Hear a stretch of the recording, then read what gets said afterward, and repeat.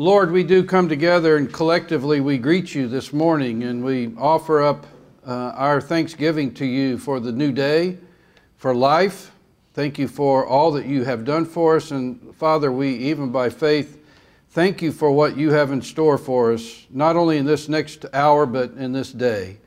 That our hearts would be especially attuned to you and the things that you have in store for us. Father, that our hands, our hearts, our heads, even our feet, Father, would be made available to you. That we would receive what you have for us and that we would be willing to offer up what might be of benefit. So I thank you for my brothers this day, and we commit this time to you. In the name of Jesus we pray. Amen. Amen. All right, fellas, well, we're here with our fourth week on Ephesians chapter 4. And we've taken some time the first week, just as a quick reminder. I'm not going to walk through everything, but to me it's always important for us to be reminded that we cannot simply just start at Ephesians chapter 4 and not be reminded of what was communicated in chapters 1 through 3, because the significance of the foundation that was laid in the first 3 chapters really gives us the ability to know what to properly do with chapters 4, 5, and 6. And so, plain and simple, we talked about it, that it is the doctrine. It lays out basically who He is and who we are and the relationship that we have with Him. Then 4, 5, and 6 really lays out how we live a life in concert and in a connected fashion and way with Him, as in acts of service, but also relationally. And that's really where we're going to focus today. So much of what we want to look at today has a very profound and significant impact on relationships. And so I think it's timely. I hope it's going to be beneficial to us as well. Last week, James Madden took on for us kind of the first part of Ephesians 4, and especially 11 and 12, where we looked at the idea of He gave some as apostles and the prophets, the evangelists, the shepherds, the teachers, to equip the saints for the work of ministry.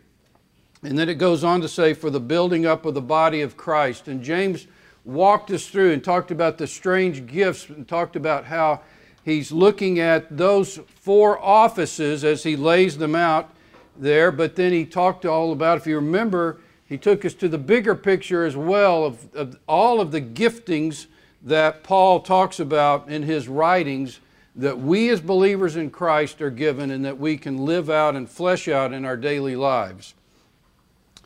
So today I get the privilege of picking back up with that and looking at the verses 11 through 16, which are on the handout there on your table. And I want to kind of almost start out, and I really was a little bit reticent to do this, but I have to be honest with you that even given some of the current things going on in our city today, caused me to have to focus on this in a way that I just wanted to have almost an honest evaluation, if I could. And so we see this beautiful thing unfold in these verses that's on the handout. And it says that He is given us these gifts to equip the saints for the work of ministry, for the building up of Christ, the body of Christ. And then he goes on and lists out several things that occur as a result of that.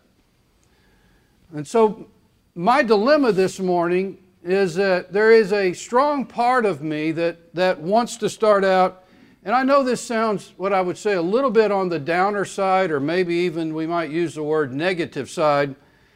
But if I were to be honest with my evaluation of the body, not just PC, but the body of Christ in the Western world, I'm really inclined to say to you all this morning that I don't really see the body being built up, as he says will occur.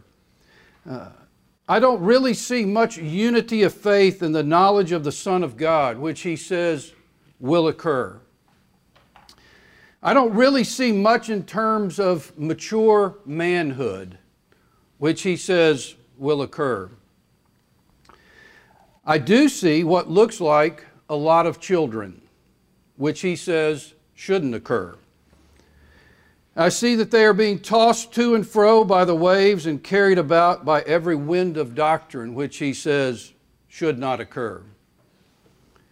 And I see that they are affected by human cunning, which again he says should not necessarily occur. And lastly, I see that they are affected by craftiness and deceitful schemes, which again should not be occurring. I think there's some place in here that we should be extremely challenged this morning.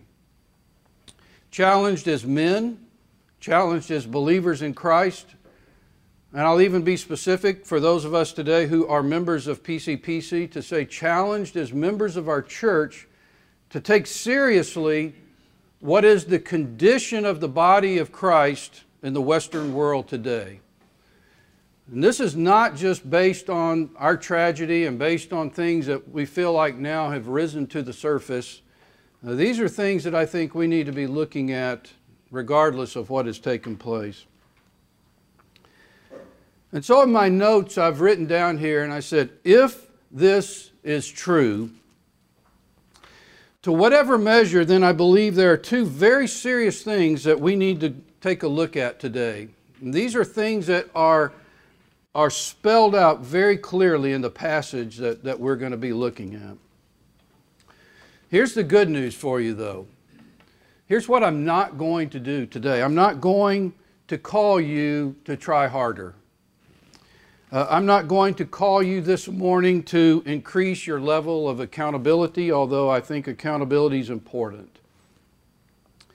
Not going to call you to separate yourself and to try to live a holy life out of a separated lifestyle, but instead I want us to explore what Paul meant when he talked about the role of apostles, the prophets, the evangelists, and the shepherd teachers. And I want us to look, as James Madden encouraged us last week or 2 weeks ago, to look at all of the giftedness and to see what's embodied here that says maybe there's something that we are not in the Western world. And I'm going to underscore that repeatedly. There are places that the body of Christ in this world today, thanks be to God, are thriving. And so I want us to be called out to something more than that today in that same vein. But looking at the giftedness that we're talking about that Paul details throughout Scripture, it says in this particular verse, verse 11, that they were to equip the saints for the work of ministry. And that says it is for the building up of the body of Christ. And so the first place I want to start is this idea of equip. And if we really believe what Paul says there in this particular passage, it says they are, that even, I could say, not they, but not just we, but I would be a little bit more emphatic and say you are equipped for the work of ministry. You are to be equipped for the work of ministry, and that in some way that will be the building up of the body of Christ. And if it builds up the body of Christ, then all the things that Paul mentions will actually happen. Well, what are those things again? We'll see the body built up. We'll see unity of faith. We'll see the knowledge of the Son of God. We'll see mature manhood. We won't be tossed to and fro by every wave and carried about by every wind of doctrine. There won't be the human cunning that takes place or the craftiness of deceitful schemes. And can it be that our Father in heaven has actually entrusted to us something that is very essential, and that's the work of the ministry? My question for us today, are we up for that or do we run from that? And you can say to me this morning, well, Pat, I'm here, right? And I go, yeah, and I'm thrilled you're here, guys. I'm really thrilled. And so let's look at what this actually means for us. Verse 12 says, to equip the saints for the work of ministry, for the building up of the body of Christ. It tells us, in my mind, emphatically, that there are some who are called to do the equipping. But what that also then entails is that there are some who are to be equipped. So for every one of us in the room here today, we are either sitting here today to help equip or to be equipped. But the reality for us is that we do not get around this need for us to be equipped. We do not have an out in that sense. And what we are equipped to do, what He is actually wanting to do through us through this is huge, guys. It cannot work, and I have to underscore this, it cannot work if we have a professional model of ministry in mind. And I think we're pretty familiar with what a professional model of ministry is. I fund you to do the work of ministry. Well, I can tell you guys, I want to say a big thank you. Thank you for the pay line that I'm given through this church. I am deeply grateful for it. But I would never want that to be considered that for me or anybody else on the church staff separates us in such a way that we're to do the work and you simply by funding us gets the work done. We know conceptually in our heads that does not work, and yet it can be a very easy default for us if we're not careful. In fact, we are called to do the work of ministry for the building up of what? Of the body of Christ. Now that's a big call. That's a really big call for us. So I leave this idea for us because James touched on it 2 weeks ago. So we've got this idea that we are called to be equipped for the building up of the body. But there's something else that ties in with the passage that we're looking here, and this is the one I want us to explore a little bit more deeply today. The second part of this is found in verse 15. The first 4 verses that we've looked at, he tells us what equipping should do and what the building up of the body should look like and what it will prevent. But verse 15 starts out with the word rather. Now that word, if you look at different translations, could either be but, it could be instead, but it is meant to be a very significant transition for us to get our attention that says, wait a minute, there is something different here that we've got to consider. And so I want to look at what the significance of that is. It says, verse 15, rather, speaking the truth in love, we are to grow up in every way into Him who is the head, into Christ. I want to stop there. And I want us to reflect what it is that he just said. Tells us, rather, speaking the truth in love. I have to admit, gentlemen, I have been a proponent for many, many years of the need to speak the truth in love. But I don't know that I've ever really, in my own personal studies, have drilled down to the point that seeing what is contained here for us in this particular passage, realized the depth and the significance of what that phrase and what the ripple effects are of that for us today. We are to speak the truth in love, and he goes on to say, for the reasons why. We are to grow up, speak the truth in love. We are to grow up in every way into Him who is the head, into Christ.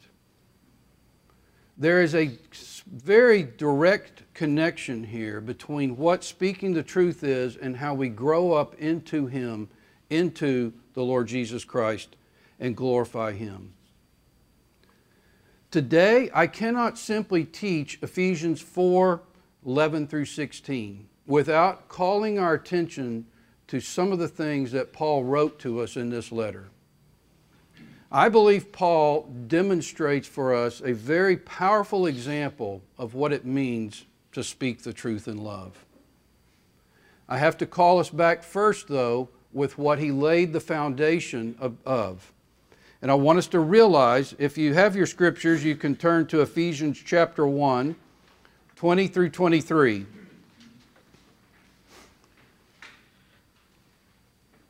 The passage in Ephesians 4 indicates to us that Christ holds the entire body together. And He is to receive great glory because of that. Speaking the truth in love is something that anybody can do outside the four walls of this room. But speaking the truth in love in ways that brings glory and honor to the one who holds the body together is what becomes so significant. And Paul takes the time in Ephesians chapter 1 to say to us what God did, that He worked in Christ when He raised Him from the dead and seated Him at His right hand in the heavenly places, far above all rule and authority and power and dominion, and above every name that is named, not only in this age, but also in the one to come. And He put all things under His feet and gave Him as head over all things to the church, which is His body, the fullness of Him who fills all in all. Gentlemen, there is no higher office, no higher role, no higher calling than where the Lord Jesus Christ is. And so there is this idea that Paul lays out for us continuously about who Christ is and the work that He did for us and the role that He now has and what our hearts and lives are directed to praising and glorifying and honoring Him. Ephesians chapter 2, he says something similar. He says, "So then you are now no longer strangers and aliens, but you are fellow citizens with the saints and members of the household of God, built on the foundation of the apostles and prophets, Christ Jesus Himself being the cornerstone, in whom the whole structure, being joined together, grows into a holy temple in the Lord. In Him you are also being built together into a dwelling place for God by the Spirit." There is this picture that He's giving us of our relationship with Christ, our union with Christ that we saw so clearly in Ephesians 1, 2, and 3 that sets us up to live out the Christian life in 4, 5, and 6. But we have to understand the preeminence of Christ and His role. And the reason that I take this little detour to make sure we understand this is because when Paul's talking about the need to speak the truth in love, he is bringing it together that it is to be done when we acknowledge that Christ is the one who holds the whole body together, but He has called us to do something that can help build up that body.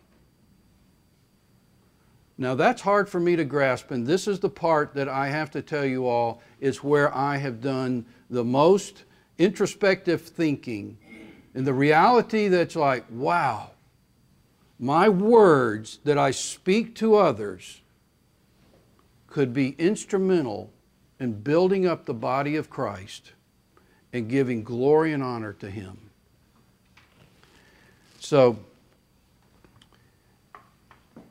our passage, though, we look at, it says when, this is the Ephesians 4 passage, when each part is working properly, this is the last verse in verse 16, makes the whole body grow so that it builds itself up in love. Can you believe today that speaking the truth in love is, and then this idea of being equipped all begins to help the body work more effectively. And then the result of that is that when each part is working properly, what's that part? You, it's me, it's all of us in this room, it's PCPC, it's believers all around the world. When each part is working properly, makes the body grow so that it builds itself up in love.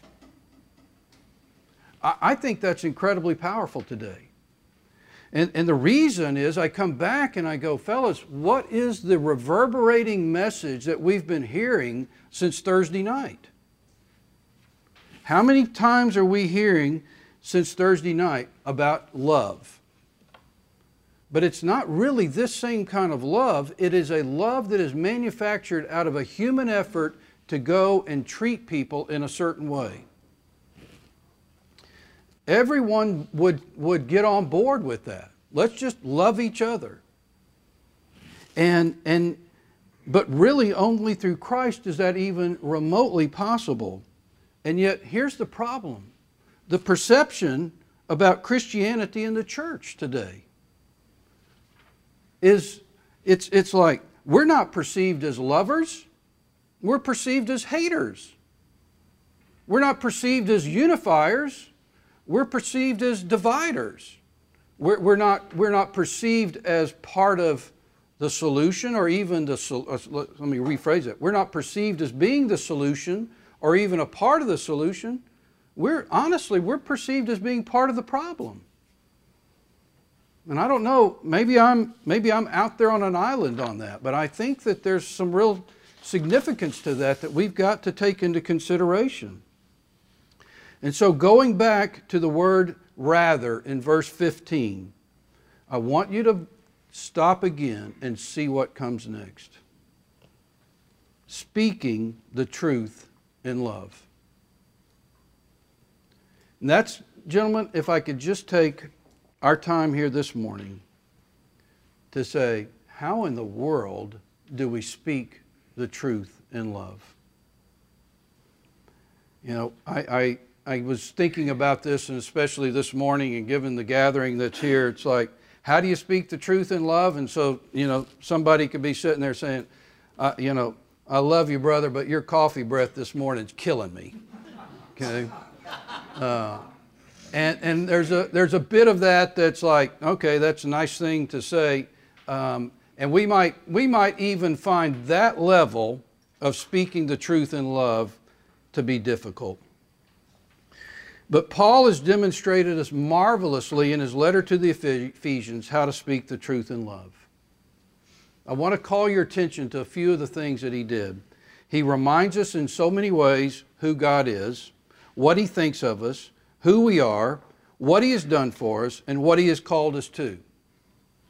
All right, we all give a hearty amen to that. It is powerful, and it's done in such a way that we can receive it, but at the same time, he does not back down or sugarcoat anything. He does not avoid, and he does not clobber. He speaks, he calls, he reminds, he exhorts.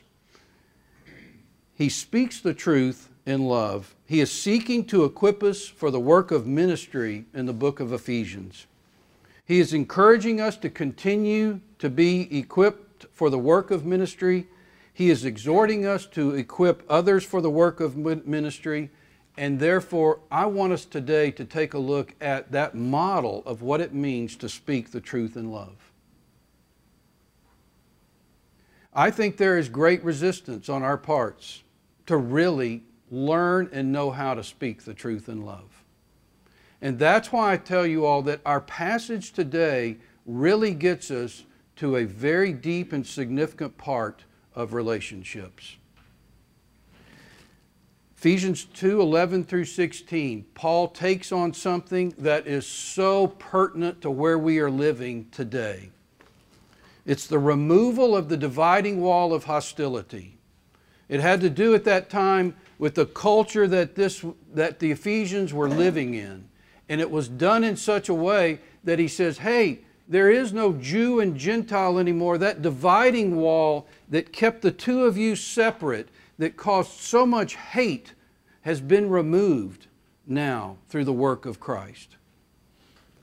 And what Christ did was he unified the Jews and the Gentiles. He unified the cultures by being able to say to them, it's no longer about what you think or about what you think, it's about what he thinks.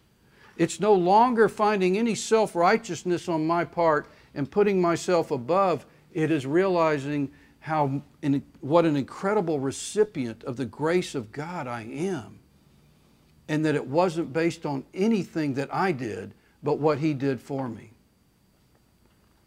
And so we can embrace that today. It's why I truly believe that as Christians, we have the answer for racial reconciliation because we know what it means to be reconciled between us and a holy God.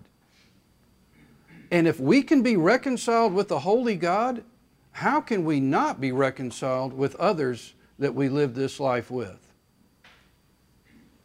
Now, if that's not hard enough, Ephesians 5, we move forward from what he shared with us, the passage that we're looking at today. And verses 1 through 21 talks about walking in love with others.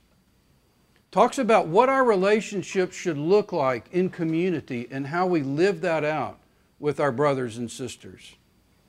So it's not just this kind of large concept of racial reconciliation, but it is manifested also in walking with each other.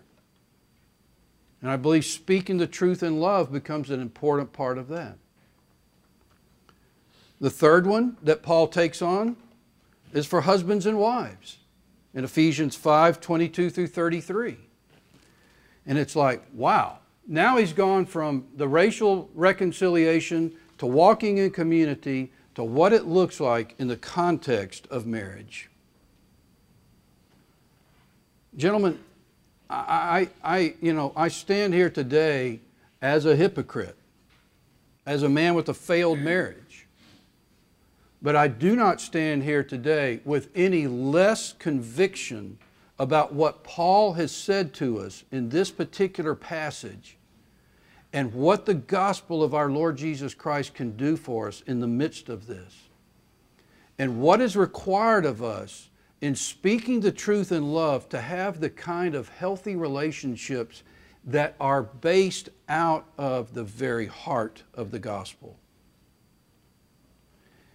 So then I ask, well, what is it that speaking the truth in love, what does it do? The beauty of speaking the truth in love allows me to use my eyes to help you see your blind spots. But if that's all that it is, then we've got a problem. But as I walk, I want the benefit of your eyes to see my blind spots. The reality is, every one of us sitting here in this room today, every one of us has significant blind spots. Why is that such a big deal? Because then it creates for us a need for each other. But the only way that you can access me is if there is a sense of humility within my own heart and life that says, I need to receive what you have to give me because I'm very much aware I've got blind spots and I can't see them. Now the problem is, most of us in the room today have scores of examples of times that people spoke the truth in love to us. We don't just have examples, we've got the scars to prove it. We're not very good at it. Whereas I said that Paul doesn't avoid and doesn't clobber,